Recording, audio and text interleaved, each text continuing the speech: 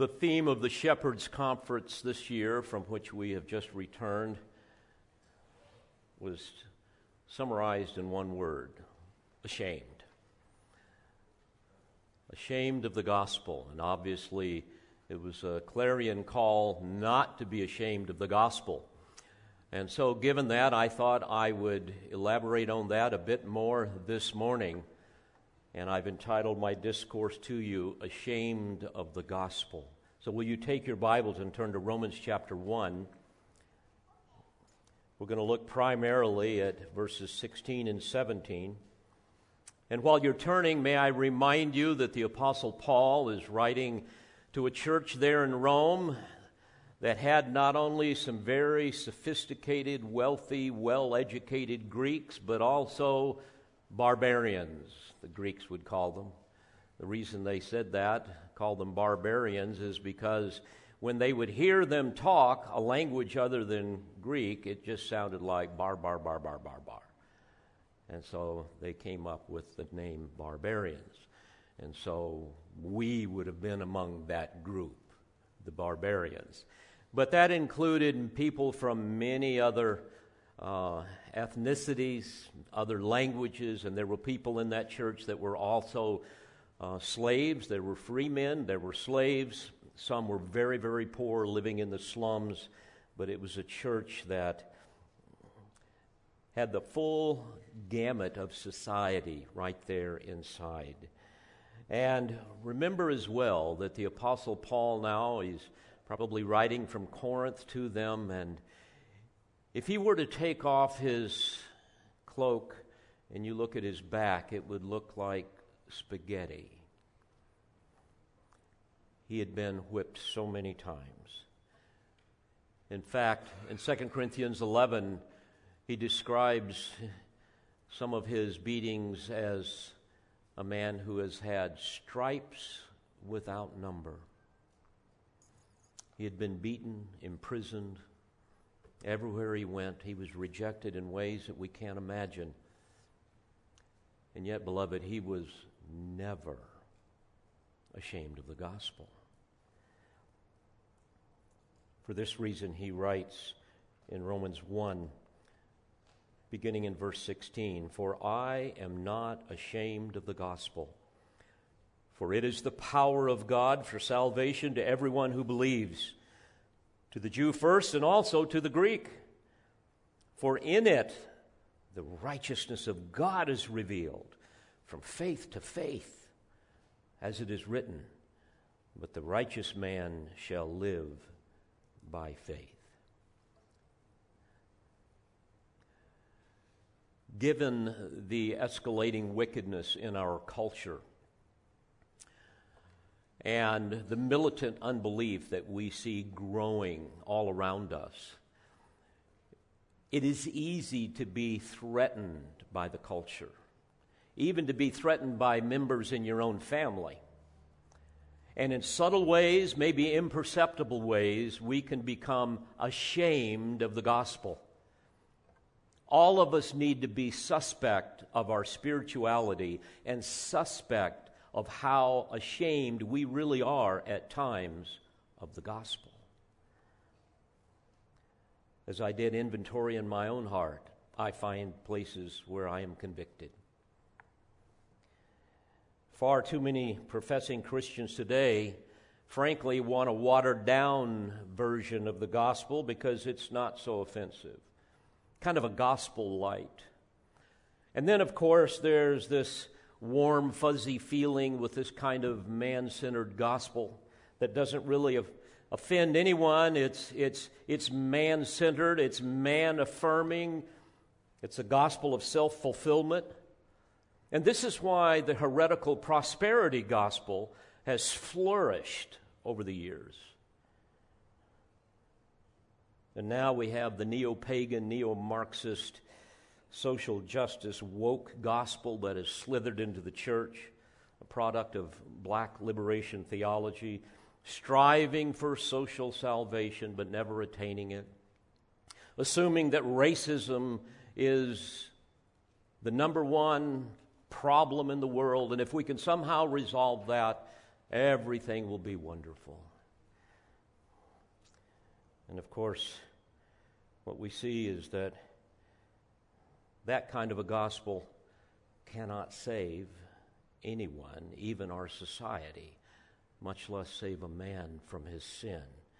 And of course, this produces churches that are filled with people that are Christian in name only. A frightening concept.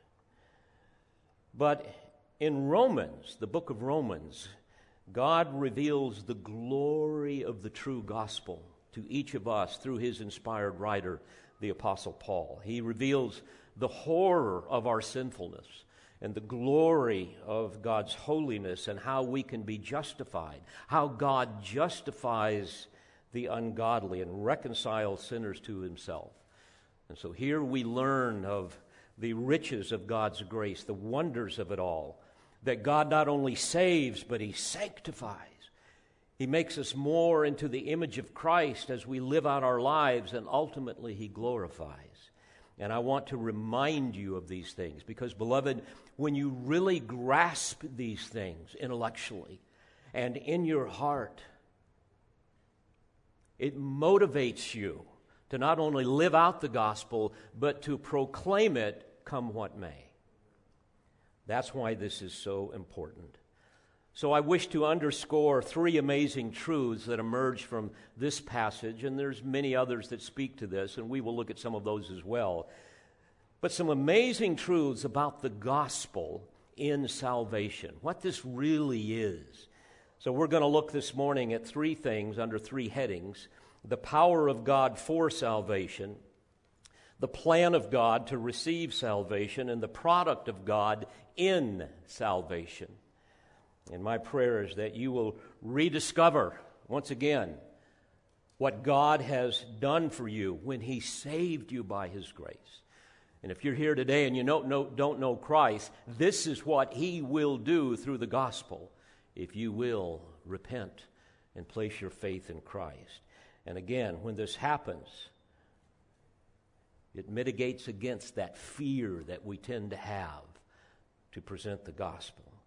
Because, beloved, when we really grasp these things, we will never again desire to reinvent the gospel or to redefine the gospel or to compromise the gospel so that other people might feel comfortable. Because to do so instantly robs the gospel of its glory and its power to save sinners. Now, I want you to notice that verse 15, first of all, and he says, I am eager to preach the gospel to you also who are in Rome. And again, as I've said earlier, these are going to be, the recipients of this will be believers and unbelievers from all walks of life. And then he says, for I am not ashamed of the gospel. And why is that? Well, partially because, and I should say primarily because of, number one, he knows that it is the power of God unto salvation. Again, verse 16, for I am not ashamed of the gospel, for it is the power of God for salvation to everyone who believes.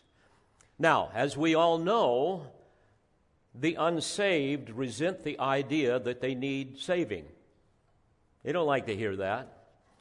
I tuned into kind of a YouTube interview that I found intriguing, and it was basically a lesbian LGBTQ activist, and she was supposedly an investigative journalist, and she was interviewing some of the artists and record label executives here in Nashville because she was frustrated because the LGBTQ community is not more represented in the Christian contemporary music world. And in talking with one of the more popular artists that maybe some of you would know that follow these things, he was equally frustrated with their lack of representation. And together they mocked the notion that there are still too many Christians out there today that are hung up on sin. They're hung up on what they called worm theology, that we're all just worms. And so we're not inclusive, because after all, God is a God of love, and he includes everyone. And you know how it gets distorted. And obviously these people are unregenerate. They do not realize that, again, all have sinned and fallen short of the glory of God, right? Scripture is very clear about that. There's now no salvation for anyone who refuses to repent of their sins and understands that truly they are a sinner, and that sin is lawlessness. It is high treason against the Most High God, that their lives in many ways violate God's commandments. They do not realize that all that we are and all that we do are fundamentally offensive to a holy God. Our righteousnesses are like filthy rags. They do not realize that Jesus died for our sins to save us from our sins, that He is the propitiation for our sins. 1 John 2:2. However, as image bearers, we know biblically that all human beings know there is a God and that they are responsible to Him. These people, everyone. There is an innate awareness of right and wrong. We read about this in Romans 2. Beginning in verse 14, it says, "For when Gentiles who do not have the law do instinctively the things of the law, these not having the law are a law to themselves, in that they show the work of the law written in their hearts, their conscience bearing witness and their thoughts alternately accusing or else defending them. On the day when, according to my gospel, God will judge the secrets of men through Christ Jesus." But sinful man loves his sin, and he refuses to acknowledge his sin. He has ways of justifying his sin and rationalizing his sin, excusing his sin, redefining his sin. And it's for this reason that Paul will go on in Romans 1, beginning in verse 18, and say, "For the wrath of God is revealed from heaven against all ungodliness and unrighteousness of men who," catch this, "suppress the truth in unrighteousness, because that which is known about God is evident within them, for God made it evident to them." Dear friends, never underestimate the miracle of regeneration, because apart from God doing that work within us, we would never believe, we would never be saved. Regeneration, of course, is that supernatural impartation of spiritual life to the spiritually dead. There's literally a resurrection that takes place within the soul of a man, whereby the Spirit of God causes people to savingly believe in the Lord Jesus Christ. And in that process, there's just a radical transformation of their very nature. In regeneration, He changes the very desires of our hearts, the actions of our wills that begin to reflect the nature of God, who makes us new creatures in Christ. Oh, what an amazing thought. In Ephesians 4, the Apostle Paul says in verse 17, "So this I say and affirm together with the Lord, that you walk no longer just as the Gentiles also walk." In other words, when you come to saving faith in Christ because of the miracle of regeneration, He changes everything about you so you don't do what you used to do. And he goes on and gives a little list of that. They walk in the futility of their mind, being darkened in their understanding, excluded from the life of God because of the ignorance that is in them, because of the hardness of their heart. And they, having become callous, have given themselves over to sensuality for the practice of every kind of impurity with greediness. May I pause for a second and say to those of you who name the name of Christ and are within the sound of my voice, if what I've just read defines your character and your conduct, you have never been born again. And you need to examine your heart. You see, the gospel, the message of the cross is the God-ordained, God-revealed, God-empowered means by which He saves man from all of the plagues of sin and all that plagues him, including the inevitable judgment of God. And by the power of God, the gospel is the good news. If I can put it this way, it's the good news collectively as well as individually. Let me explain to you what I mean here. Collectively, we know that our world is disintegrating. We see it in all of the economic systems, the government systems. We have terrorism, violence, wars, all of these things. Nations are controlled by fools and madmen with their finger on the trigger of nuclear weapons. The cultures of this world continue to sink into the abyss of immorality, of LGBTQ insanity, the most gross forms of immorality. Got people who are consumed by entitlement and greedy materialism. And all of this is a result of sin, a result of God's curse upon the earth and all who dwell within it.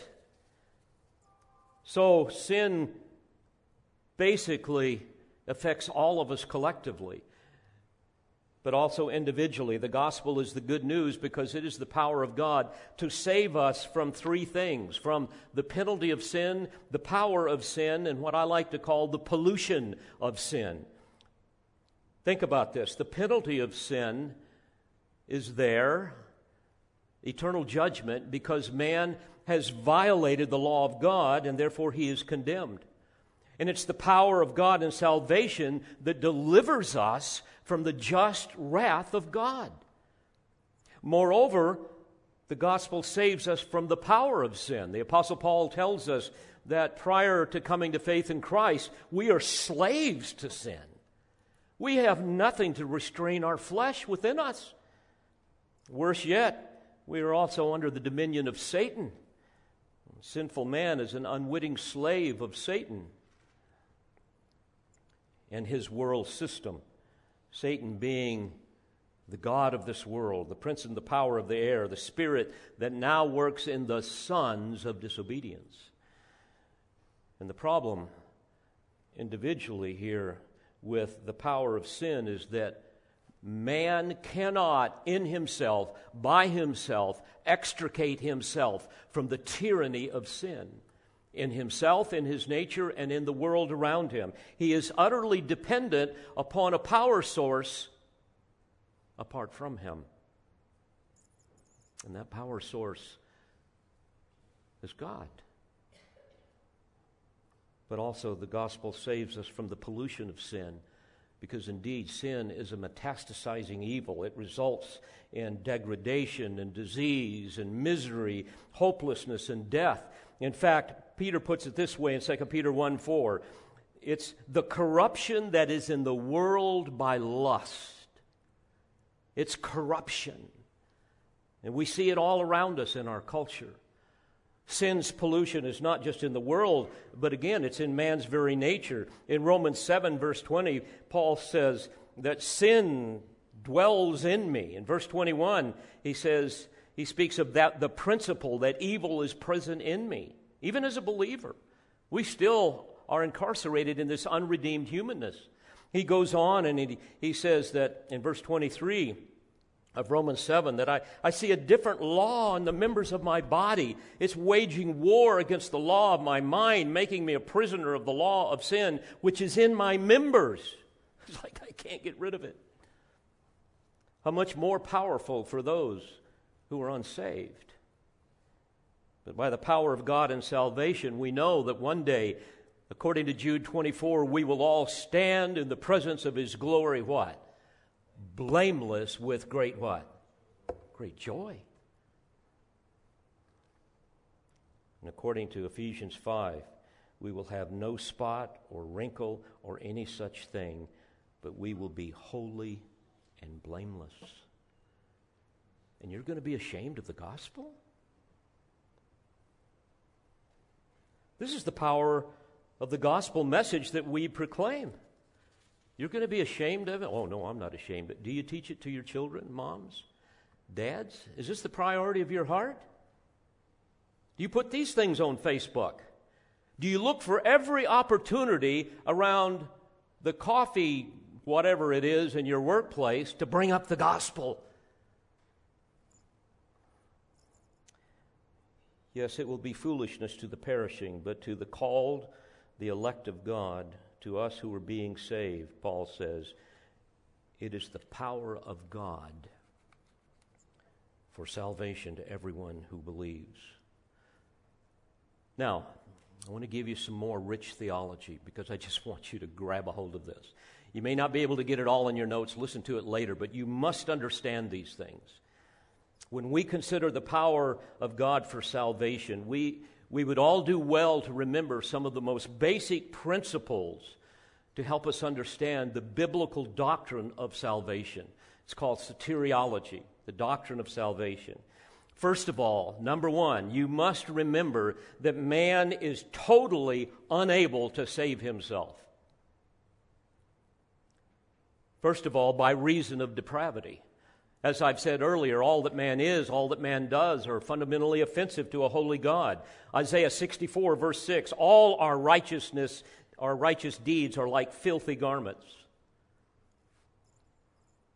Romans 3:23, all have sinned and fallen short of the glory of God. But not only are we unable to save ourselves by reason of depravity, but by reason of condemnation. You must remember that man enters this life already under the sentence of divine wrath because he committed sin in Adam, ultimately. We read about this in Romans 5:12. Through one man, sin entered into the world, and death through sin, so death spread to all men because all sinned. It's for this reason in Ephesians 2:2 we are called the sons of disobedience. Verse 3 describes us as people who are by nature children of wrath. So man is totally unable to save himself by reason of depravity, by reason of condemnation, but also by reason of alienation. You see, man is set in his nature to be in rebellion to God. Romans 8 and verse 7 says, the mind set on the flesh is hostile toward God, for it does not subject itself to the law of God, for it is not even able to do so. Unless God does something, this is how people are going to live out their lives, and they will blaspheme God in hell for eternity. Moreover, in Ephesians 4:18, we read how the unbeliever is darkened in their understanding. They are excluded from the life of God. There's the alienation. Why? Because of the ignorance that is in them, because of the hardness of their heart. So man is totally unable to save himself by reason of depravity, by reason of condemnation, by reason of alienation, but also by reason of a corrupt will. You see, apart from the Spirit's convicting work within the heart of a man, the will of a man or a woman apart from Christ is fully set to do evil. Every choice will ultimately be centered around themselves. They are self-centered, not God-centered. In fact, Romans 3 and verse 11, the Spirit of God speaks to us through the Apostle Paul and tells us that there is none who seeks after God. And John makes this clear in chapter 1 and verse 13. He says, we are born again not of blood, nor of the will of the flesh, nor of the will of man, but God. So again, beloved, we cannot save ourselves. If God doesn't do something, we will never be saved. And this is why we rejoice when Paul says that the gospel is the power of God unto salvation. It's not singing 14 verses of Just As I Am to get you worked up in an emotional frenzy so you will finally come down to some phony altar and give your heart to Jesus. It is the work of God. Philippians 2:13 says, it is God who is at work in you, both to will and to work for His good pleasure. Oh, dear child of God, I hope you can see this. This is the power of God unto salvation. This is why we are not to be ashamed of it. It is God who is at work in you, and that work began before the foundations of the world. And it continues on throughout our life and all through eternity. You see, the indwelling of God in the believer is a constant theme that we see in Paul's writings, and it helps us understand why we are not to be ashamed of the gospel. It's the power of God unto salvation. It's God at work in you. The Jewish exodus from Egypt is the grand prototype of redemption that we see in Scripture. If we go back to Exodus chapter 29, beginning in verse 45, we will get a sense of how God was at work and how He works in us, in the redeemed. He says, "And I will dwell among the sons of Israel and will be their God. And they shall know that I am the Lord their God, who brought them out of the land of Egypt, that I might dwell amongst them. I am the Lord their God." One of the most amazing realities in salvation, whenever I think about it, is to know that God has redeemed me that He might inhabit me. He has saved you that He might dwell within you. We saw this pictured in the tabernacle in the Old Testament, where God dwelt in the midst of His nomadic people, and then later on in the temple in Jerusalem. There was a permanent dwelling there in that place called the Holy of Holies. Where's the temple now? Where's the temple now? 1 Corinthians 6, beginning in verse 19. "Do you not know that your body is a temple of the Holy Spirit who is in you, whom you have from God, and that you are not your own? For you have been bought with a price. Therefore glorify God in your body." Beloved, again, this is the power of God unto salvation. Think about this. By His power, He called you, although you were completely dead. You can't get any lower than dead, right? You were absolutely depraved, condemned, alienated, corrupted. And when you heard the message of the cross, it was absolute folly to you, total foolishness to you. And yet, by the power of His grace, He caused you to savingly believe and gave you the gift of faith. God redeemed you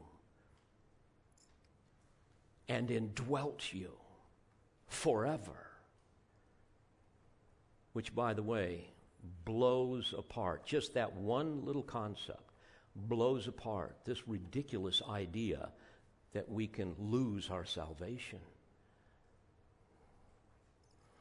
But God not only indwells us, but think about it. He says that He works in us. He is at work in you, both to will and to work for His good pleasure. Philippians 2:13. It's an amazing thought. He's constantly at work in us, based upon His initiative.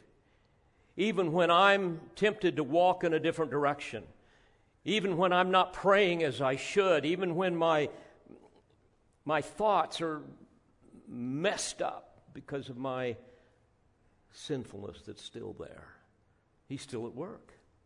I am so thankful that He does that. Even when I'm disobedient, He's still at work. And what a blessing to know that He is working even when I am not. That's the power of God in salvation.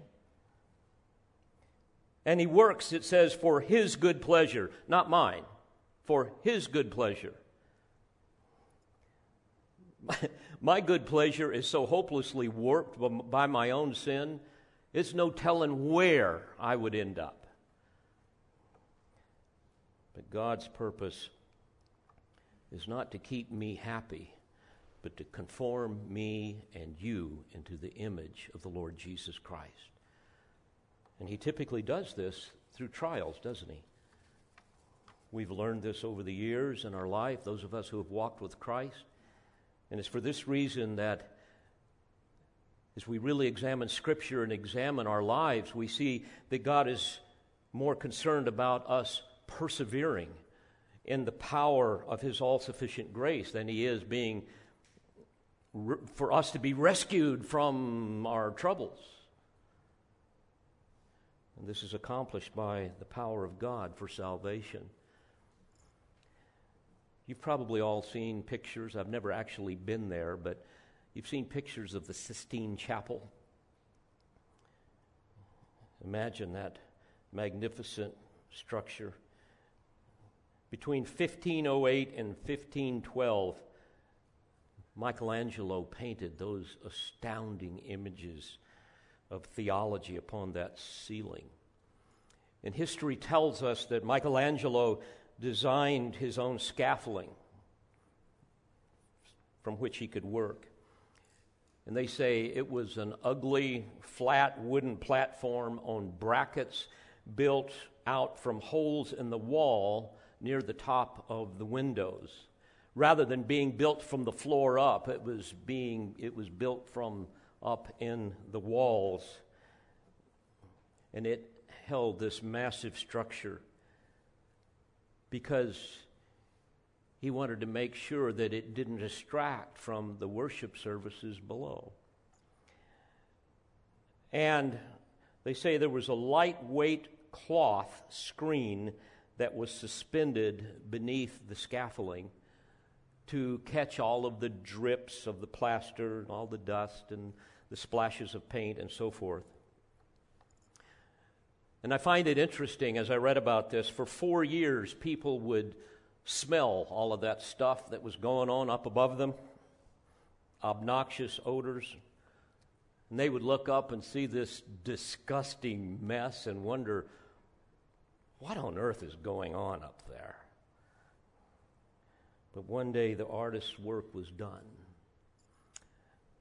And all the ugly scaffolding was removed.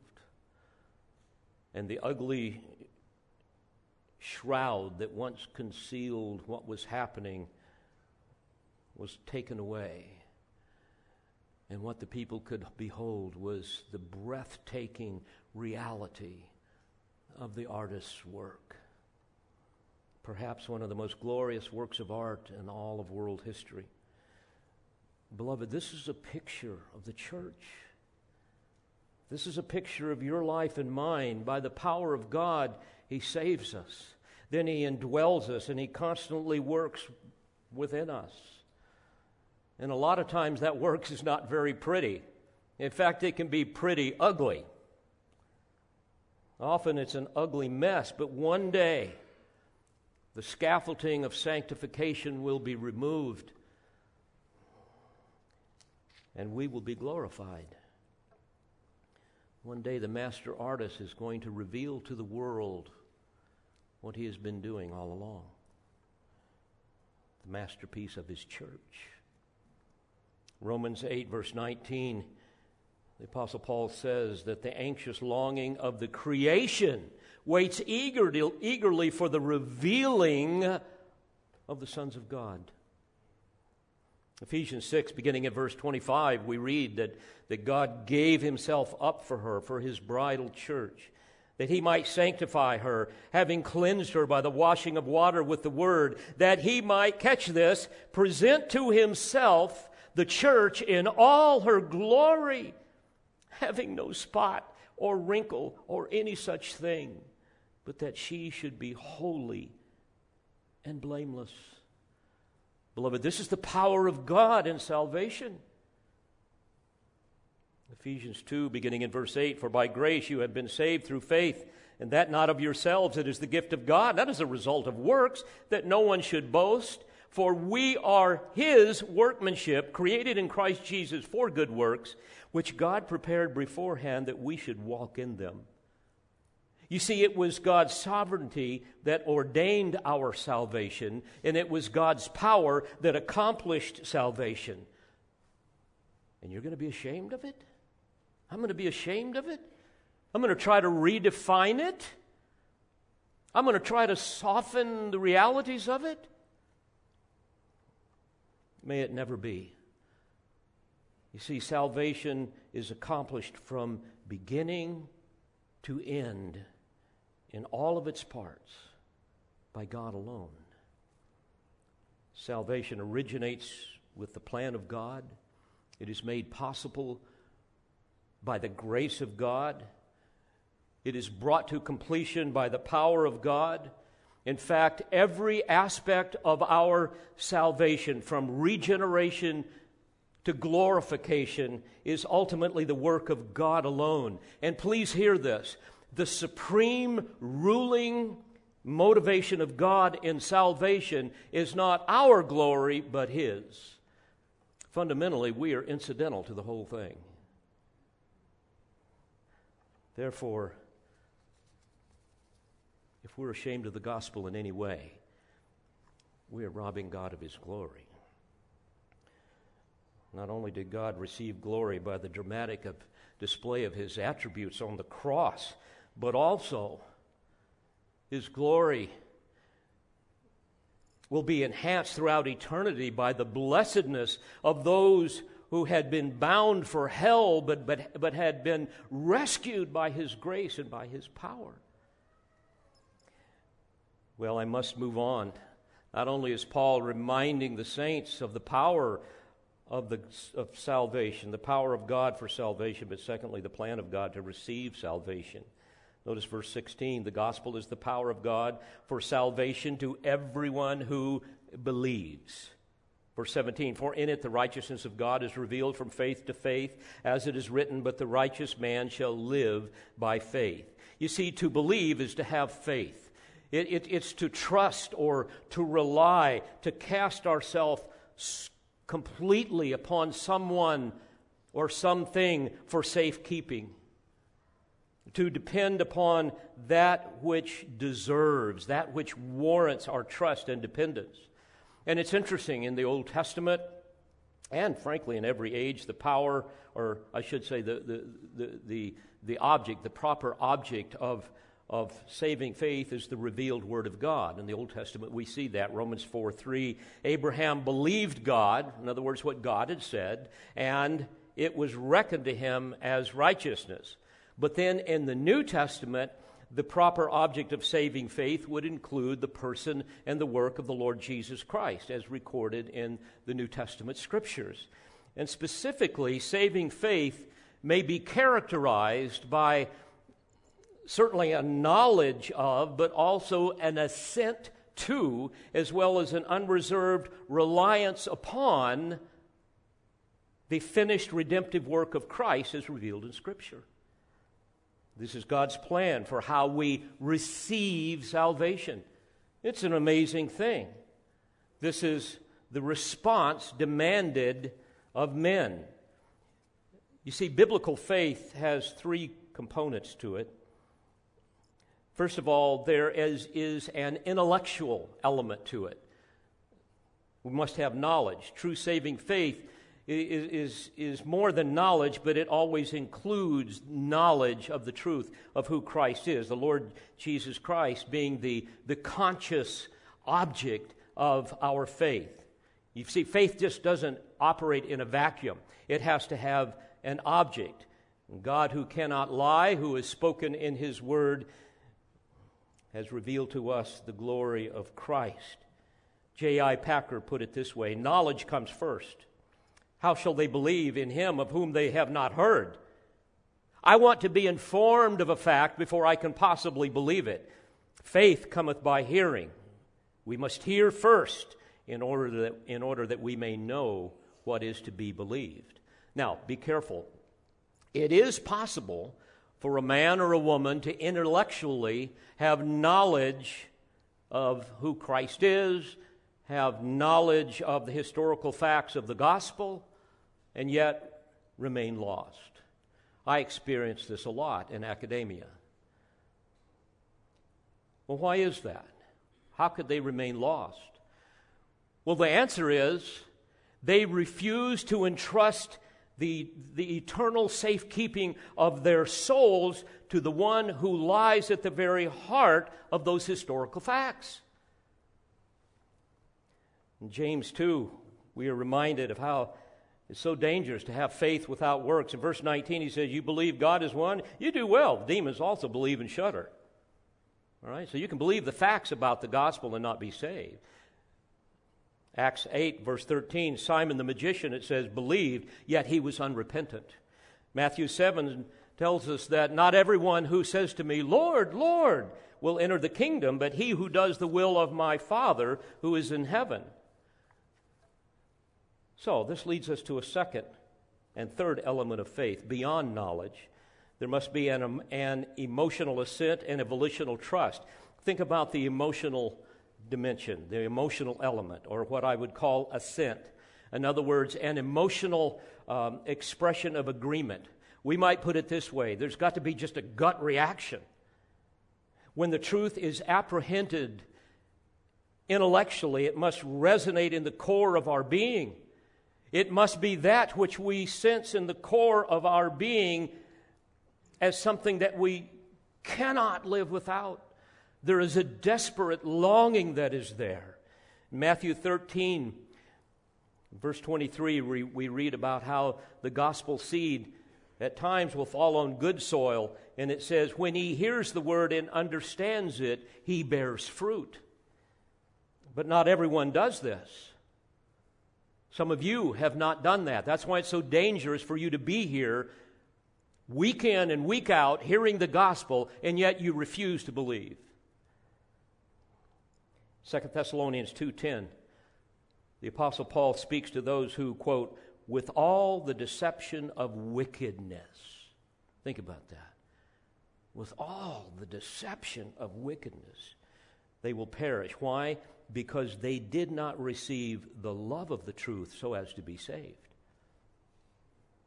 They refused to confess their sin. They refused to believe in Christ to save them from their sins. So faith must include knowledge. We must know the truth, but there's also that emotional assent.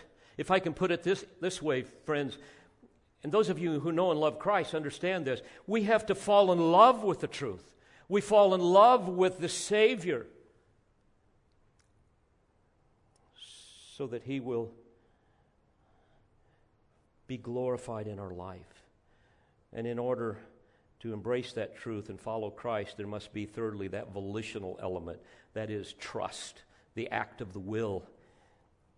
A person must make the conscious decision to reject the lies that he has trusted and depend solely upon the finished work of Christ.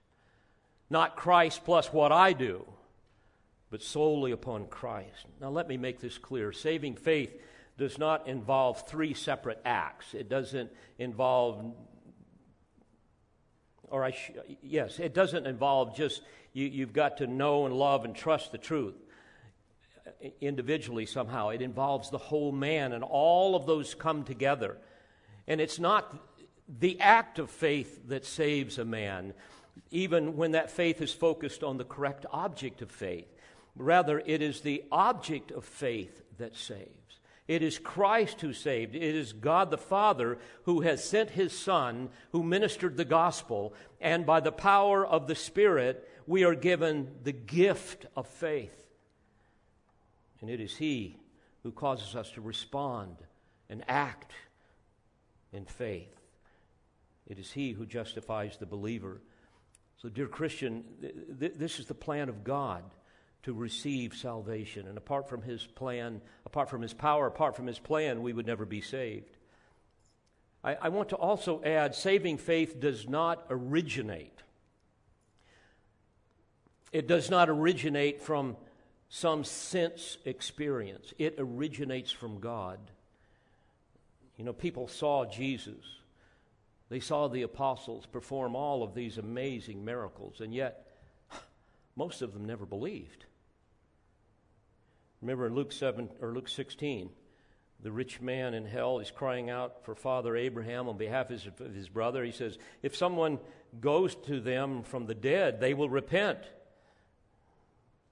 But Jesus said to him, if they do not listen to Moses and the prophets, neither will they be persuaded if someone rises from the dead.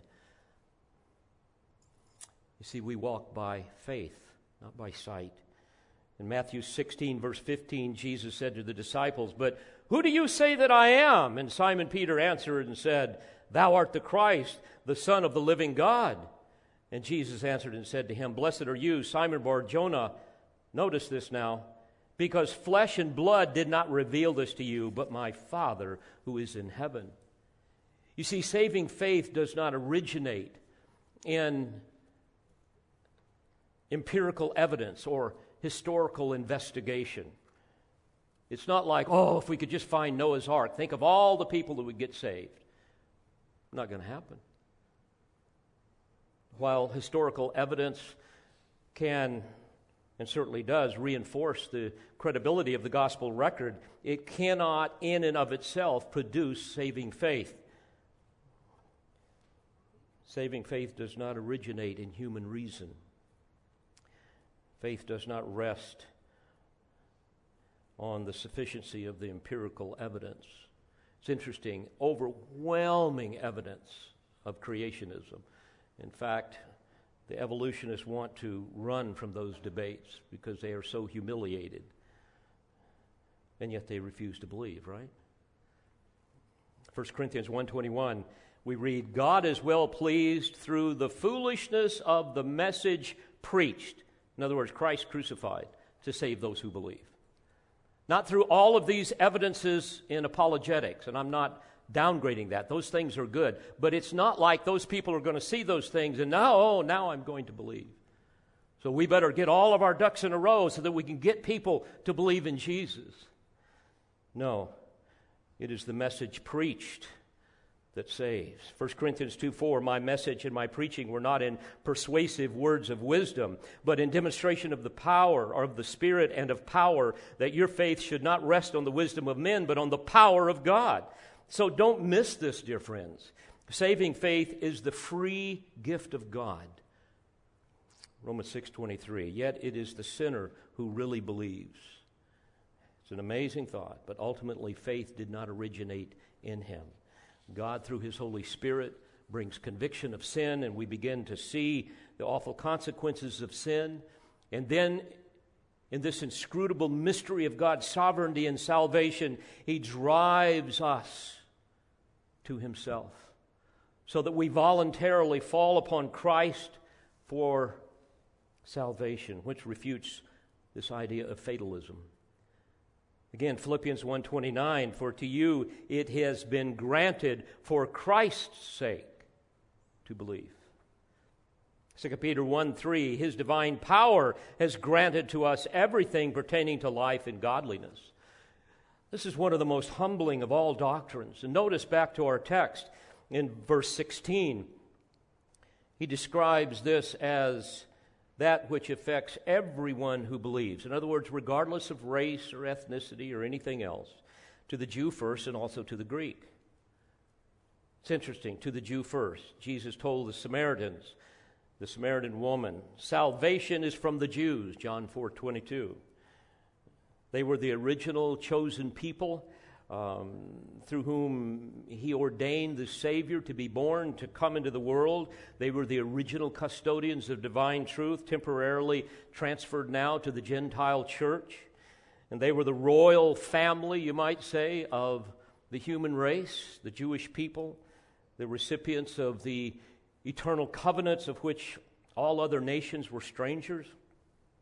And then when the Messiah came, you will recall that he came first to the lost sheep of the house of Israel.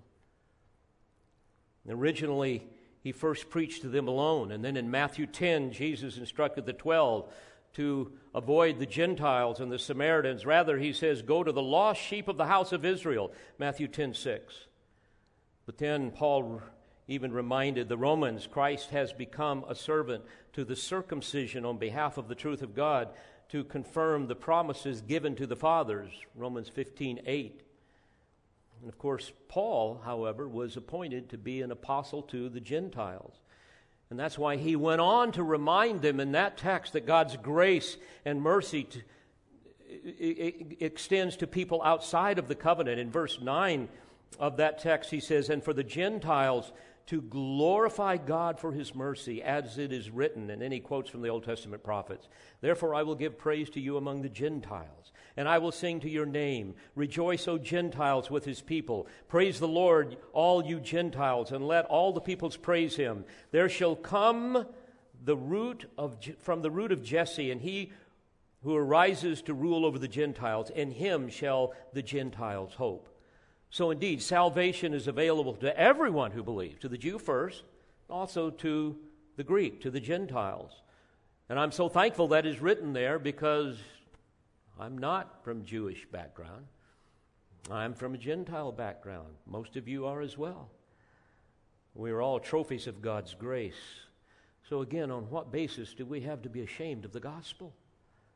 And finally, not only do we see the power of the plan of God to receive it, but thirdly, the product of God in salvation. Notice what Paul says in verse 17. For in it, in the gospel, the righteousness of God is revealed from faith to faith. From faith to faith to faith to faith. This emphasizes not only the magnificent links of faith in the long chain of the redeemed that have lived down through redemptive history, but also the permanence of faith, by which a person with genuine saving faith will persevere with righteousness, that because of the power of God working within him. His righteousness is revealed in your faith, in your faith, in your faith, in your faith, my faith, and on it goes. And what is the righteousness of God? It's interesting. This is a key concept in this whole epistle. In fact, we see that Paul uses this phrase 35 times in this epistle alone. You see, this is the product of God in salvation. This is what is activated by faith. It is that righteousness that comes from God, and one that satisfies his justice, the justice that can only be accomplished through Christ. You see, man has a real problem, doesn't he? I mean, think about it. How can sinful man be right with a holy God? How can that happen? Psalm 143:2, David says, in thy sight no man living is righteous. We got a serious problem. God is the judge, man is the defendant. It's like a courtroom. Now, God's standard is perfect. His righteousness is perfect. He himself is perfect. There are only two possible ways to meet the demands of God's law. One way is to keep the law perfectly in all of its parts.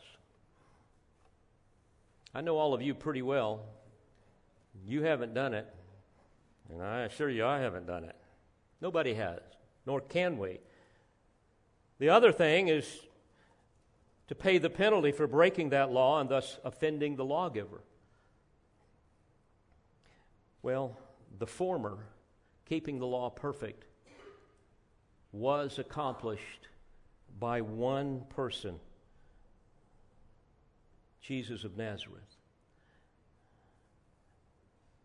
Therefore, Christ on the cross was the all-sufficient and infinite sacrifice, holy and pure, perfectly righteous, who died in our stead. He is the one that voluntarily satisfied all of the demands of the broken law, and he fully propitiated or fully satisfied the offended holiness of God. At salvation, then, the sinner appropriates that payment that Christ made on the cross, that finished work. And that's why in Galatians 2:16 we read, we have believed in Christ Jesus so that we may be justified, in other words, declared righteous, by faith in Christ and not by works of the law. So the sinner is justified by the death of Christ. That is the basis of our justification. And then by faith, that is appropriated in justification. And what Paul is saying here in verse 17 is that the righteousness of God is revealed from faith to faith, from beginning to end, on and on. This refers to the righteousness of Christ that is based upon the substitutionary atonement on the cross that allows God to impute to the sinner Christ's righteousness, and he does this by his saving grace. So how does this become the sinner's own possession? By means of God-given faith. And it's important to understand, this isn't just legal fiction. God doesn't just declare righteous those who are really guilty and really wicked. That's not what he's doing. Rather, justification is based upon our union with Christ. God declares the believer to be wholly righteous because he sees us forever hidden in his beloved Son, and thus that believer is in fact righteous in the sight of a holy God, a holy, all-knowing, righteous God. Beloved, this is the glory of salvation. We have been united with Christ. Don't think of the Savior as living outside of you, but rather remember that he is the one that dwells within you. 2 Corinthians 5:17, if any man is in Christ, he is a new creature. Why? Because he's in Christ. 2 Peter 1:4, we are partakers of the divine nature. Beloved, we have an intimate union, a oneness with Christ. And for this reason, to those who truly know and love Christ, he becomes that soul-satisfying desire of our heart. Our union with Christ is the basis of salvation and all of its blessings, because all of those things come from him. And God doesn't see our sin anymore, but the righteousness of Christ. Therefore, in Scripture, we see how we are described as having been crucified with Christ. We were dead with Christ. We were buried with him. We were raised up together in Christ. We are seated together in the heavenly places in Christ. We are hid with Christ in God, and on it goes. And because of that union with Christ, there is now no condemnation because we are in Christ. In Christ, we are free from the law. We possess the righteousness of God in him. In Christ, we have wisdom, righteousness, and sanctification and redemption. The Scriptures tell us that we are complete in him. The dead in Christ shall rise. In Galatians 3:28, we are all one in Christ Jesus. And all of these astonishing realities are implied in Paul's statement pertaining to the product of our salvation. Again, verse 17, for in it the righteousness of God is revealed from faith to faith, as it is written, but the righteous man shall live by faith. And for this reason, Paul would later on write in Romans 4, beginning in verse 4, now to the one who works, his wage is not reckoned as a favor, but is what is due. But, in verse 5, to the one who does not work, but believes in him who justifies the ungodly, his faith is reckoned as righteousness. My, what a comfort this must have been to those beleaguered saints, those persecuted saints there in Rome. Because of the gospel, the Jews were freed from the bondage of the law. Because of the gospel, the Gentiles were freed from the bondage of idols, from the bondage of their sin. God knew they needed this encouragement, and therefore he gave them these truths. And as we close this morning, I'm reminded of a story. In the ruins of ancient Rome, archaeologists excavated a very revealing painting that captured the prevailing attitude of the Christians of that day and those that looked at them. There was a picture carved in plaster that depicts a donkey hanging on a cross with a slave bowing down before it. You can go online and see it. And under it is an inscription in Greek that reads, Alexamenos worships his God, mocking anyone that would worship in such a way. Well, back then, even as it is today, it was hard to present the gospel, to live the gospel. But Paul was saying, don't be ashamed of it. And frankly, I've just scratched the surface of some of the reasons why not to be ashamed of it. Remember that it is the power of God for salvation. There's a plan of God to receive salvation. There's products of God in salvation. And dear friends, if if God is not the all-consuming desire of your heart, if your life orbits around things other than the glory of God, you're ashamed of the gospel. If you've embraced wokeism or some of these other phony gospels, you're ashamed of the gospel. If the priority of your life is to live for yourself, you're ashamed of the gospel. If you have no appetite for the Word of God, you have no hungering and thirsting for righteousness, somehow the gospel's just not that big of a deal for you. If you're a husband that does not shepherd his wife, to help her not only understand the gospel but live it out, and to be an example of that for her and for the children, you're ashamed of the gospel. If you're a wife that has embraced feminism and some of these other worldly things, you're ashamed of the gospel. You're looking for something else because the gospel's not enough. If you're a mother who makes no effort to teach her children the gospel, you're ashamed of the gospel. And if you're a young person that's in love with all this stuff in the world, and you've been caught up in especially the urban culture, and that becomes the priority of your life, the object of your desires, you're ashamed of the gospel. Oh, dear friends, may we not be a people ashamed of the gospel. We need it every day of our life. And let's rejoice in that and be bold for the glory of Christ and for all that He will do in and through us this side of glory and for eternity. Amen. Let's pray together. Father, thank you for these amazing truths. And certainly there are so many others that we could describe, but Father, just with the feeble expression of what I have rehearsed this morning, we find ourselves just overwhelmed with what you have done, are doing, and will do.